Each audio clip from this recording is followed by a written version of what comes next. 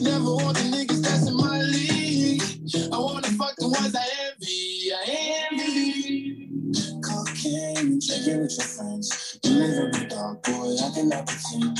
I'm not faced, don't be innocent. If you ain't in the garden, you know that you can. Call me when you want, call me when you need. Call me in the morning, I'll be on the way.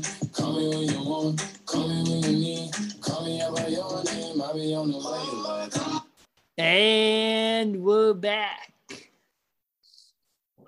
Ladies and gentlemen, welcome. Tonight is Tuesday, April the 27th, 2021. Coming at you from Champaign, Illinois. My name is Joel. This is Dump on the Ump, ostensibly a baseball podcast. This is a B block. We're going to talk about some top of the crock. It's going to be good.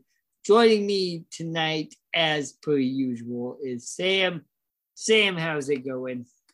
Hey, Joel, I'm doing well. I'm coming at you as usual from Brooklyn, New York. I'm going to give you a real quick mead update just off the top here. Longtime listeners of Top of the Crock will know that I'm making maple mead out of maple syrup. And I had a batch of hibiscus maple mead going, which I just took off of the fermenter and put into bottles. So I have 2 big bottles of that, and I had some to drink, and it's pretty good. Does the hibiscus match the mead flavor? It's hard to tell. It all seems kind of like aggressive on the palate right now, if that makes any sense. Yeah. It's like the ferment, the hibiscus, and the maple all are like aggressively jockeying for position in flavor. Yeah, it's a lot right now. I think that when it sits in the bottle for a little bit, it's going to mellow out and be really nice, but it's hard to tell right now. So I used to drink LaCroix flavored water all the time, and I hated it. Right. And I want to know, what is... Was it like a self-abasing sort of like... Yeah, it's a thing, or... It's a flatulent thing. Yeah. Right. Like, why would you drink something that is a weaker version of the thing that you could drink? Because when you drink like grapefruit flavored LaCroix, you're not drinking grapefruit juice. Right. And you're not drinking carbonated water. You're drinking watered down carbonated water with grapefruit juice. Not in grapefruit juice, with grapefruit juice flavor. Right. I'm not sure if I'm with you on that one. I really like seltzer, flavored seltzer. LaCroix is not my brand by any means, but I would prefer a lemon lime seltzer over like a Sprite. Okay. You know what I'm saying? No. Because I really like seltzer. I'm a big seltzer guy. Why? I don't know. I just like bubbly water. Oh, I really dislike bubbly water. Yeah, I'm way into it. I really like bubbly water. No, give me tap water any day over bubble water. I like tap water too, but I do like the hot water, hot. The bubbles are hot. Love it. Yeah. Mm-hmm. All right. Fair enough. Well, I'm glad that you've got a mead update for that. Ladies and gentlemen, this is ostensibly a baseball podcast. This is a B block. We're going to be talking about Top of the Crock. We're going to be talking about food. If you were listening and you enjoy what you were listening to, give us a rating, a review, and a subscription per Apple iTunes. Dump on the Ump. You can also follow us on Twitter at Dump on the Ump, at Facebook on dump on the ump. Sam, how do you feel about your Boston Red Sox right now? I feel pretty good, Joel, honestly, especially compared to how I felt before the season or in the first weekend of the season. The Red Sox are playing pretty good ball. And if you have been following this podcast, you know that I was really lambasting the Red Sox at the beginning of the season for not really having an identity and scuffling because of it. And I still think that the Red Sox are searching for an identity right now. But as opposed to just be kind of scuffling around and like slamming their head against the wall looking for it, they do seem now to be on a trajectory that is more of a search for identity than just a lack of identity. Does that make any sense? It does. My question is, how do they stack up against the rest of the AL East as it stands at the end of April? Like, you and I knew that the Yankees were not going to be as good as advertised. Right. But I think the Rays are going to be up there, and I think the Blue Jays are going to be up there. Right. And so how do you think the Red Sox are going to be able to stack up against the rest of the AL East? Well, I would probably put them in a category that is, I would say, ascendant or like forward, like positive trajectory in the future, if not necessarily this season, like moving forward. I think that they're like the Blue Jays have a really interesting young core who, you know, who knows if they're going to be able to keep that together. The Red Sox have a slightly older core that's actually locked in for a little bit longer, but I still think is an improving group. Like JD Martinez seems to be back at the top of, you know, his class as a hitter, where he has been for so long.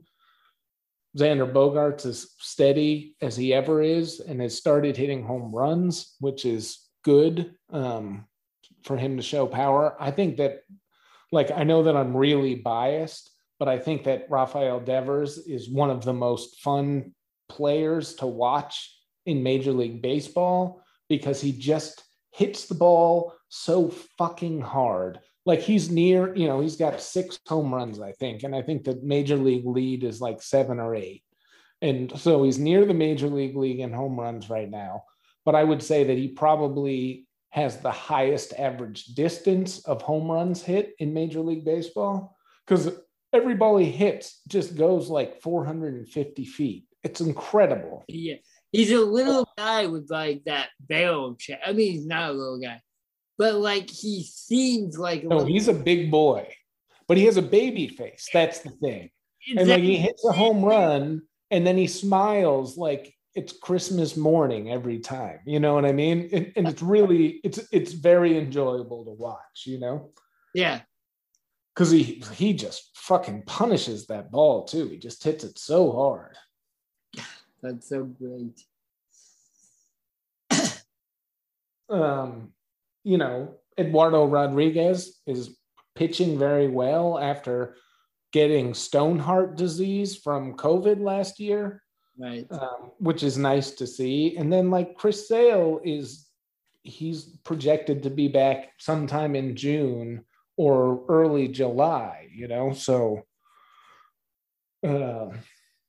you know, if you like Eduardo Rodriguez is pitching like a potential ace, which he's like always been on the cusp of, like he's always been on the cusp of that. Mm-hmm. But if this is the year that he finally can get over that hump and like Chris Sale can come back and be 3/4 of what he was, like the Red Sox could make a run, either at the wild card or at a much weaker AL East than we originally thought it would be. Yeah, I think that's in the cards, definitely. But maybe not. The AL Central is very weak. The AL West, I think, is very strong. I don't know. The wild card. The question is there going to be one or two wild cards coming out of the AL East? Well, I mean, I don't think that we can even talk about the Yankees until they start trying to win some games. They suck ass. Yeah. Yeah. The Yankees are like playing basically how we projected them to play, which was like really biased in a negative direction. But like, I think that it's fair to say that they were never going to be as good as other people were saying they were going to be, but it is a little surprising that they're as terrible as we said they were going to be. They're so bad. Debbie is so fucking bad. Debbie Garcia got sent down. Lumpy Sanchez, he's losing. Like Boone said, Boone announced he's taking away playing time from Lumpy Sanchez. It's like, what the hell are you doing? Like, you're bad. Correct. Don't let your bad catcher play.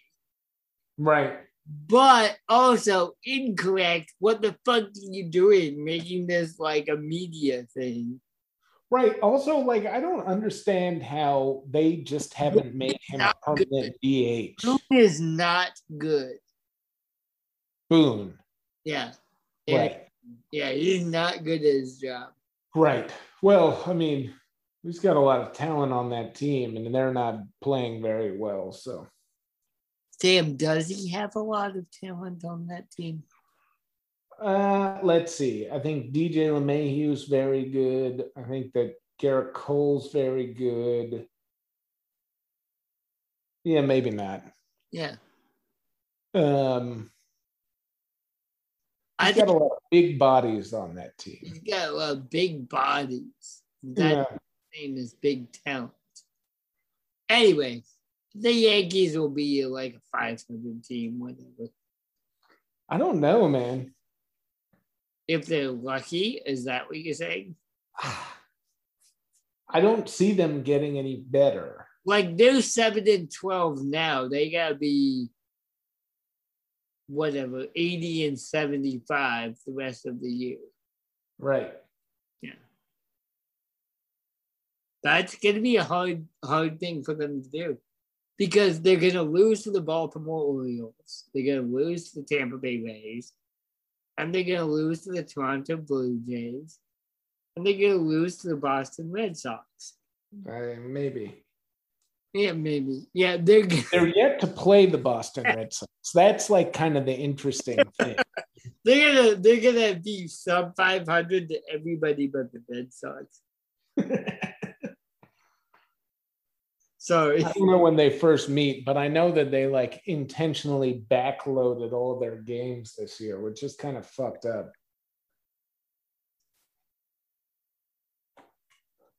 Yeah, no, I guess they kind of always are backloaded. The thing is that every year people are overestimating how good the New York Yankees are going to be. Right, because that's where the money is. Yes. Although, fuck. I still like, I've been living in New York for so long and I still don't. I guess it's just because there's so many people here. Like, it doesn't seem like a very condensed population, but like, I don't run across a ton of diehard Yankees fans, you know? Huh. That's weird. Because they have by far the biggest fan base. Right, but it's just, I mean, we talked about this last week. I was in Houston, which seemed like a very big baseball town, you know? Mm-hmm. And it's a big town. It's what, the third or fourth biggest city in the country. Right. I don't know. I mean, maybe New Yorkers have something better to do than pay attention to New York Yankees. I don't think they do, but maybe they do. All right.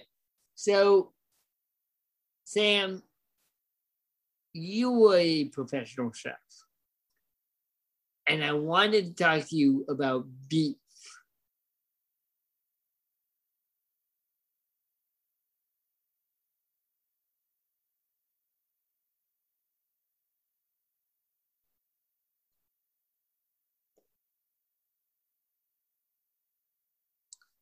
Sam,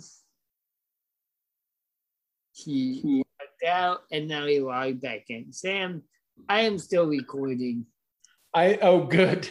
And I had the clock hit midnight, and then my iPad tried to start installing the new Apple update. And it logged me out of everything all at once. So I'm no longer recording, just so you know. So I'm going to repeat the thing I literally just said. We're going to talk about beef and America's policies about beef. We're done trash talking the Yankees, is what you're saying? No, do you want to keep trash talking? This is the best podcast on America. No, it's fine. Yeah. So one thing that happened this week was that the Joe Biden administration had released a big climate change plan. And certain right-wing media led by the Daily Mail in the United Kingdom, the tabloid run by Mr. Murdoch, was that like Joe Biden's plan is going to demand that Americans reduce their red meat consumption to 1 cheeseburger per month, or about 0.14 ounces per week. Now that's a lie, because Joe Biden's plan had no, like, first of all, it's absurd to think that a president could have that power over your diet. Second of all, it's absurd that a president could, change food policy in that way. However, I think this is an opportunity to actually fucking talk about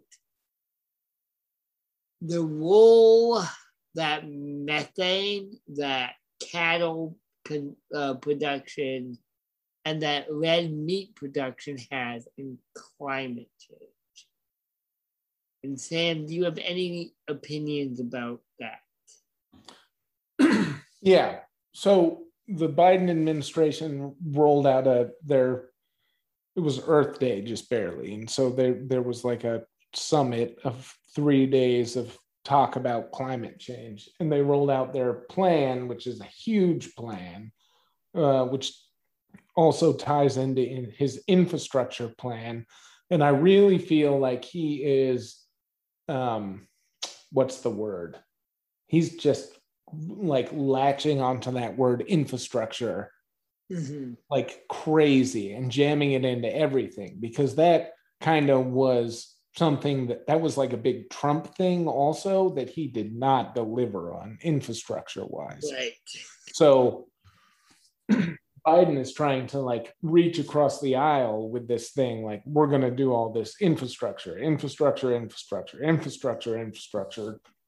By the way, it costs $2 trillion, which is great. I'm a big fan of it. And it's funny because so it's kind of complicated, but like the first and foremost thing that he's going after in his climate plan is methane gas emissions, right. Which are a smaller they're like a small percentage of the emissions of this country compared to carbon dioxide emissions, which are like fossil fuels. But they are, hold on, I have these numbers pulled up here. Oh, wow. So methane accounts for 10% of the greenhouse gas emissions of the United States. But it's 86 times more potent than carbon dioxide as a heat trapping gas. And we've talked, I mean, we haven't talked about this on the podcast. I've told you this privately. There are very strict laws, which we are about to break right now, against publishing anything that could have a negative impact on a commodity, a perishable commodity, for example, meat. Which is why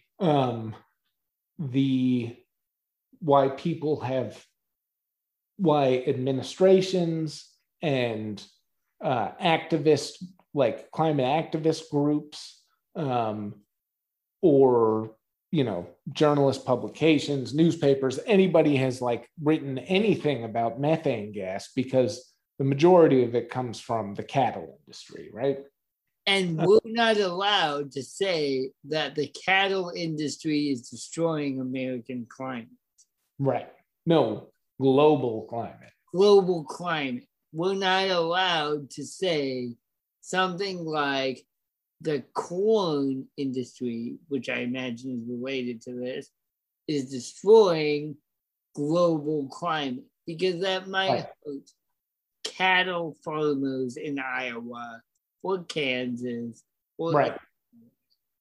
We're not allowed to say that. Well, and we're not allowed to say that it's not just methane gas, but the fact that all of the like biological waste of these industrial cattle farms being dumped into the Gulf of Mexico create massive dead spots in the ocean, right, which are also contributing to climate change. We're not allowed to say that.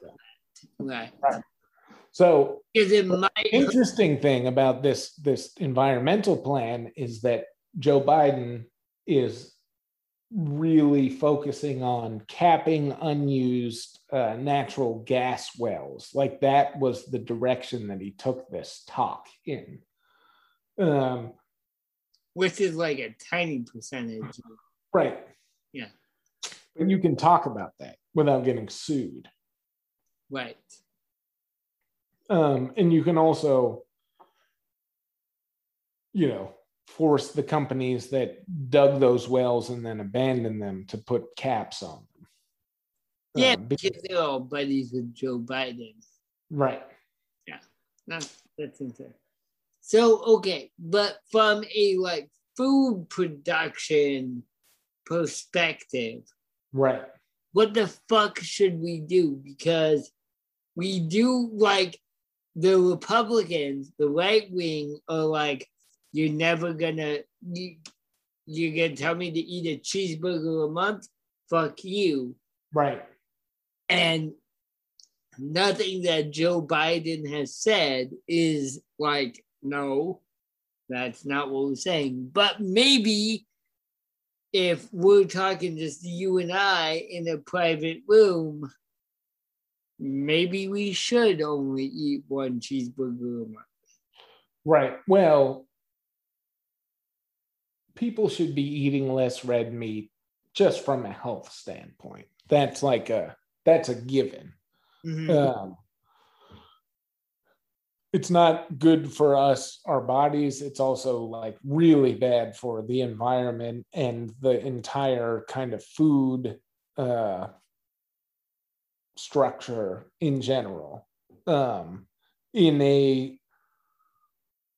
We just got a really serious population growth decline in the most recent census. But in a world where the population is going up, and there is still in this world plenty of capacity to create enough food to feed everybody, we're still really negatively impacted by things like droughts and wildfires and all of these things that climate change are exacerbating as far as like interrupting the flow of like the global food network.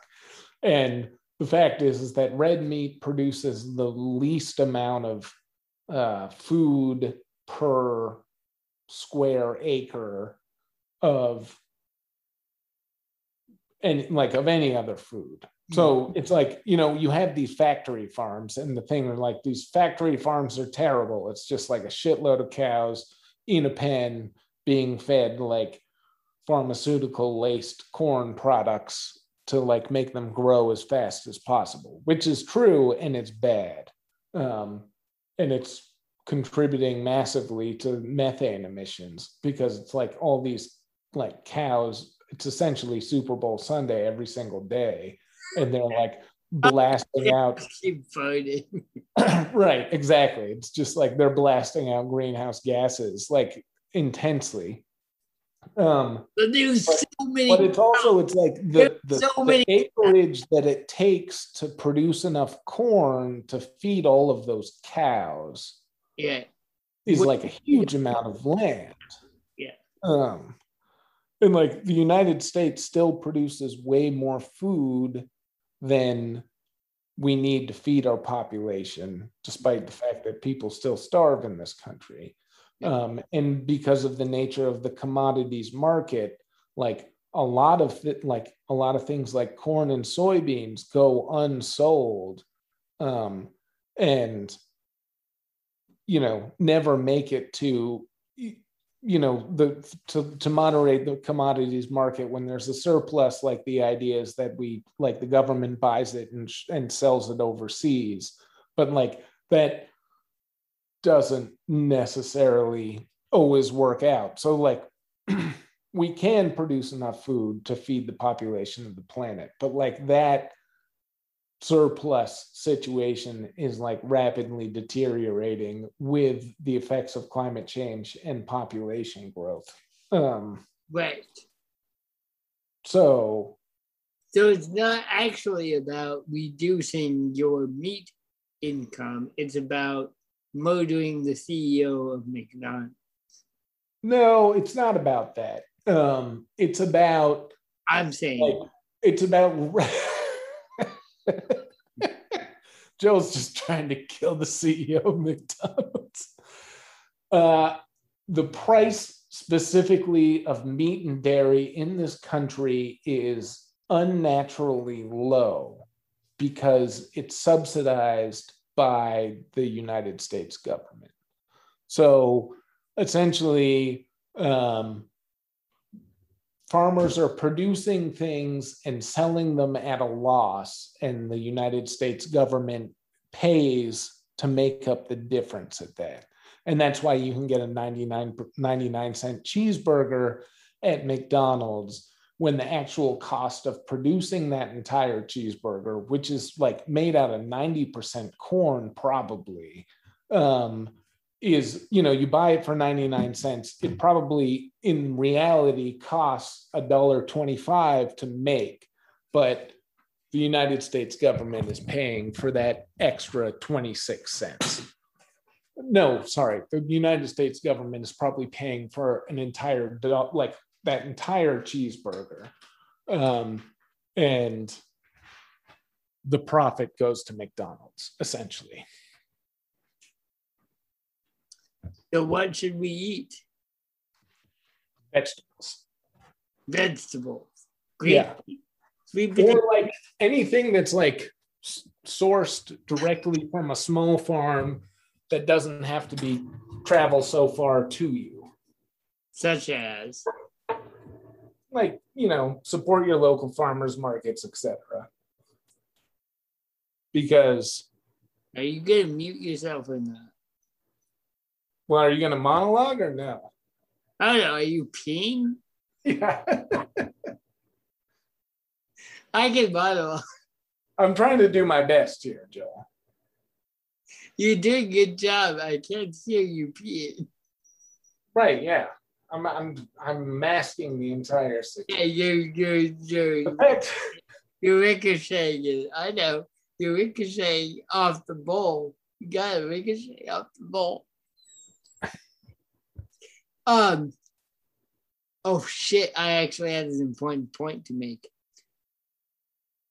Class. That's the thing that we haven't really talked about in this conversation.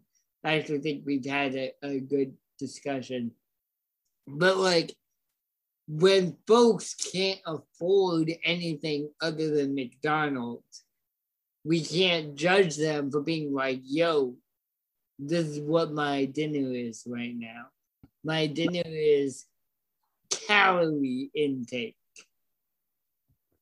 And I don't have a good answer for that, for being like, hey, if you've got $8.99, you can buy a Big Mac meal and that feeds you for the entire day. And that's what a lot of folks are looking at. Right. Well, that's the thing though, right? Is like the McDonald's and Walmart's and trying to think of other, like McDonald's and Walmart are two of the biggest buyers of food in this country. Mm-hmm. And their entire lobbying philosophy, like trajectory, is like, we are feeding the people, like, what are we supposed, like, the people who can't afford to eat food are buying food. The poor people, the desperate. Right. But the thing is like, that also has like a long-term negative impact on poor communities when they don't have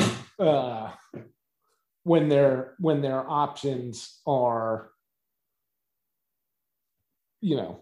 essentially not healthy. Like, right, because have you ever been to Starbucks? Yep. Yeah, $14 for coffee and like a biscuit. Right. You go to McDonald's, you get $9. You get a whole meal. You get coffee. Right. Well, but that's the thing, is like, coffee is fair trade, and corn is not. Yeah.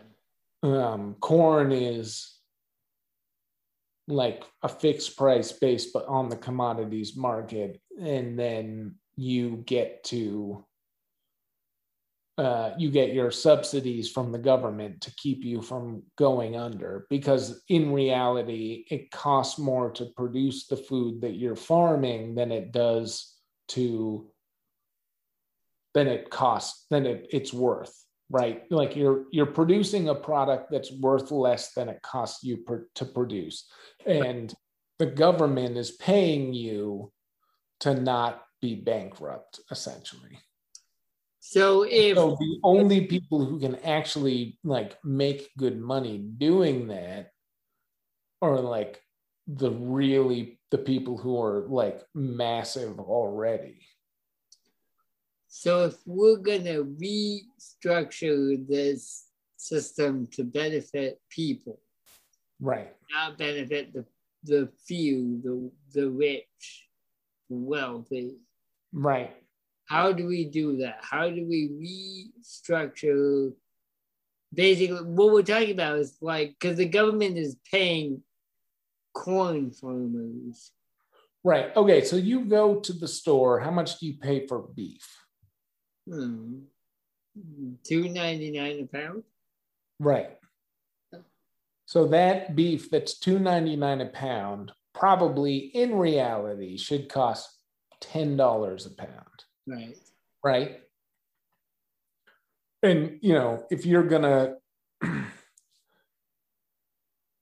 like empower the people to like eat what they want, like, you stop giving the government money to the massive agribusiness corporations who are producing the food, and you start giving it to the people. right? Because like nobody wants to be on food stamps, but like every time you go to the store and buy hamburger meat for $3 a pound, You're you're essentially taking government food money. stamps. Right. So that's like you're basically like everyone is on food stamps. And people talk about like universal income. And it's like, oh, that's a crazy left wing, like radical. Already. What's that? We are doing it already. Right. It's already happening. And it's like, it's in the food. It's like, okay, we're going to make the food cheaper. We're going to make the food cheaper. But the only way you're making the food cheaper, the people who are really benefiting from the food being cheaper is not the people, it's the massive agribusiness corporations. Right. They're the ones getting the government subsidies. They're getting all the money. They're getting like, essentially, they're like, don't have to pay taxes, getting free money for the government to run their business at a profit, right? And then like everybody gets a couple bucks off their ground beef, you know? And then like you try to, you know. I like getting $9.99 instead of $15.99. Right. And so like how much, like if you eat a lot of meat, like how much savings are you getting? Like the more meat you eat, the more savings you're probably getting, right? But like what if you just got that money instead and meat cost what it should cost? And then you can be like, damn, meat's really expensive. I'm going to eat more beans, like produce my own methane or whatever. And mushrooms. Right. And mushrooms or whatever. Or you just get to decide what you want to buy with your money. Because, you know, you're paying for it. Like you're already paying for it. It's just like you don't get to decide, like maybe I'll save my money by eating less meat. Like you're already paying for that meat, even if you don't eat it. You're already paying for it. You're subsidizing the meat companies. Right. And so, you know, and, you know, when people, you know, not that this actually ever happens too often, but when people are like, well, I'm a vegetarian or I'm a vegan because I like don't want to support the massive like factory farms, like the argument against that is like, nobody cares if you're a vegan because you're still paying for it. Like they're already getting your money anyway. Like, yeah, that's a good point. If you want to actually do something that's going to negatively impact those companies, like you start spending your money on meat and farmed products that are not from agribusiness, like mega corporations. Like you start buying meat from your local farm, and then you're like, look at all this money that people are spending on meat from local farms at prices that, you know, like maybe they're eating fewer cheeseburgers, but like to make an impact in that market, the only way it's ever going to happen is if like there's a consumer shift and we all decide to start spending our money buying meat that is not subsidized, essentially, because we're already paying for that other meat. But like the only way to impact that is like stop eating so much of it, and then we'll pay less, I guess. I don't know. Yeah, but that's never happened in the history of mankind. That's not true though, right? Like McDonald's. Okay, so there's GMO crops that are all throughout the entire food system, right? Yeah. And they're these souped up, like the anti-ad campaigns call them Frankenfoods. There's actually a million really great things to say about them because they're like creating strains of, you know, cereal crops that withstand droughts and fires and all of these shits that like really help third world countries, right? So like we don't want to talk too much shit about them. But in the United States, there are like 0 genetically modified potatoes because right kind of at the outset of this like genetically modified food boom in the 90s, McDonald's consumers were like, we don't want genetically modified French fries. And McDonald's was like, we're not going to buy genetically modified potatoes. And then that never, it never like materialized as a major thing in this country. Same thing with dairy and Walmart. Like at a certain point, like you remember RGBH, growth hormone for cows, like to produce more milk, was a big thing when we were kids. And then at one point, Walmart, which was the biggest buyer of dairy in the United States, like their consumers were like, we don't want RGBH milk. And they're like, okay, we're not going to buy it. And it, you know, that shit doesn't exist in this country anymore. And it's like the power of the consumer is like real power. And it just has to like trickle up, as it were, you know? Okay.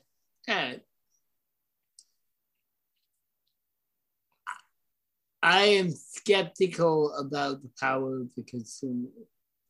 It's the only power there is. You think so? As a like the dollar is more powerful than the vote in this country. Yeah, I agree with that, but I don't think the consumer actually has the power that they think they do. Hey, you just gotta unionize the consumers, you know? Yeah, I'm a union man. Right. Yeah. Trying to put it into words like a language that you understand. Oh, what's that called? They have those. What are those called? Not collectives. Yeah, collectives. Yeah. Yeah, I don't know. Yeah. They're called biocollectives. All right, ladies and gentlemen, this has been a very great episode of Dump on the Yump. # top of the crock. Sam, what's the best way to cook some oysters? Oysters? Yeah. Well, generally you wouldn't cook them at all, I think. Just crack them open and suck them down. Yeah, with some lemon and juice. Yeah, lemon juice, cocktail sauce, mignonette sauce. I like pickles, but also I'm allergic to oysters, so I don't eat them. Pickles on food is something I want to get into. Okay. Because, like, I love pickles. Okay. Like, and they can be simple and complex at the same time. Right. Right? Like, you have a chicken sandwich with just breaded chicken, pickle, bread. That's all you need. Right. But sometimes that's not all you need. Right. Mayonnaise. Man, or cheese? No cheese? Cheese on fried chicken sandwiches, I'm not a strong supporter of. Yeah. I'm not gonna like come out and like categorically say no to that, but I'm also not supporting it. Yeah. All right. Let us know what you think. Ladies and gentlemen, this has been Dump on the Top of the Crock. Possibly the last episode ever, because we're about to get sued. Right. Yeah, well, like, you know, whatever. The meat industry, they can come after me. They've come after me before. We have no money. We got no money. Whatever. This is Dump on the Up. Thank you so much for listening. Have a good evening and a pleasant tomorrow. Call